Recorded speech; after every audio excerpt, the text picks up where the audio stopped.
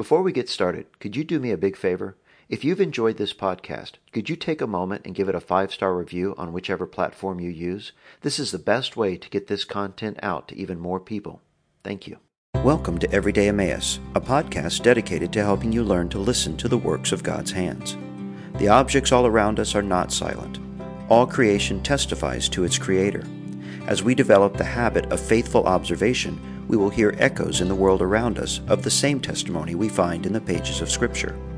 Each episode will explore one facet of God's amazing creation in an attempt to hear what it declares. Join me now as we ponder the works of His hands. The Patriarchy of Pollen and the Virgin Birth. I have been following a YouTube channel for a while now that focuses on refuting the Calvinist perspective in each episode.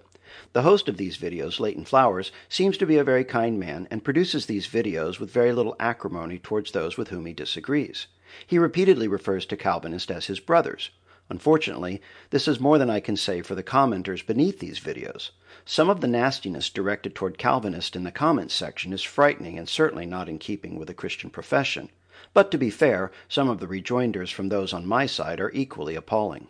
I'm usually left wondering if these people would say such things to one another if they were face to face. Hopefully not.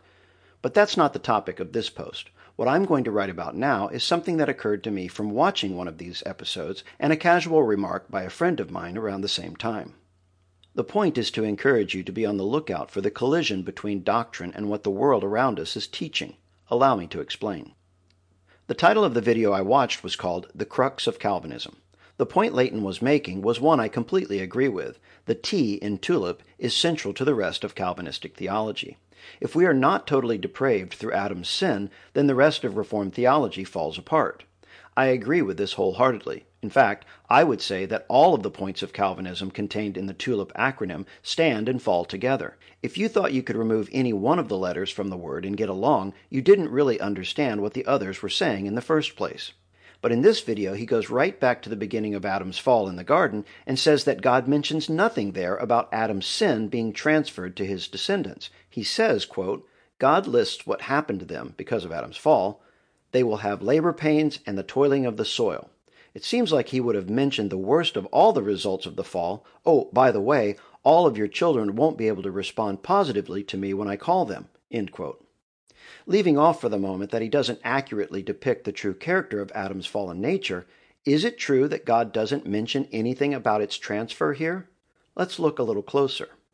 Here's where my friend's comment comes in. In a completely unrelated conversation, he said, there's a family tree of trees. It's a concept I had never really thought about, but his point is that trees have a lineage too.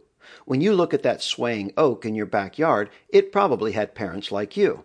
I say probably because trees and other plants do have the ability to reproduce by someone simply taking a shoot off of them and planting it in the ground. But when this is done, you don't actually have another unique tree or plant, but rather a clone of the original with the exact DNA. The normal way a tree reproduces is just like we do, with male and female properties. Trees don't just pop out of the soil, they come about through the fertilization of specific pollen being received by the female parts of the same kind of plant, a seed being produced through the combination of the two, and a unique new one being formed.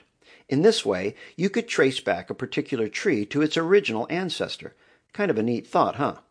But what does all this have to do with the Crux of Calvinism video? Well, I'm glad you asked. Most Bible scholars will point to Genesis 3:15 as the very first glimmer of gospel hope. Right there at ground zero of humanity's devastation, a promise is given of a coming Savior. But notice what it says, quote, I will put enmity between you and the woman, and between your seed and her seed. He shall bruise your head, and you shall bruise his heel, end quote. Everyone acknowledges that this is a reference to the coming Messiah, the dragon slayer, who will triumph over Satan and rescue the world. But why was Adam left out of this promise? Why not the seed of a man? Because Adam was fallen, and his seed and the serpent's are now inextricably linked. This is why Jesus could say to those who rejected him, you are of your father the devil, and the desires of your father you want to do.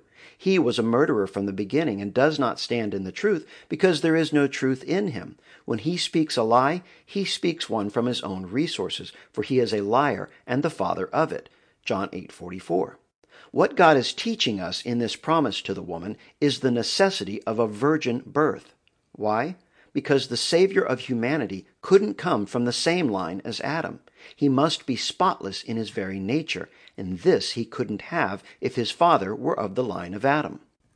It's quite amazing when you stop to notice how much familial and agricultural language is used in connection with the salvation of God in Scripture. Seed, branch, father, children, and of course, birth are all the common parlance of divine procreation. Jesus assures us that God could raise up children to Abraham from the stones, Matthew 3:9, but here's the thing, he doesn't. Abraham is not the example of many nations, but the father of many nations. Each true believer can trace his lineage back to our father Abraham because the same divine pollen that birthed in him a like precious faith, 2 Peter 1:1, is found in all his descendants. When you see all the countless trees of the earth, it should remind you that just like them, you have a literal connection with all the saints of God as well.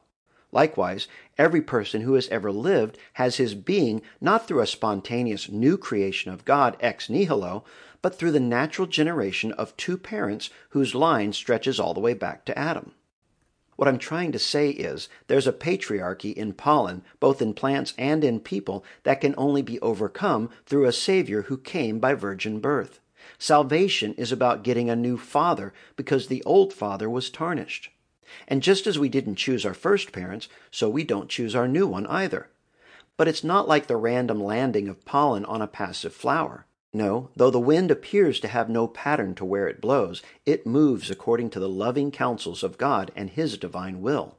So it is never of he who plants anything, nor he who waters, but God who gives the increase. 1 Corinthians 3:7. And recognizing in myself that it was only the desires of my first father that I wanted to do before, I am eternally thankful to have it so.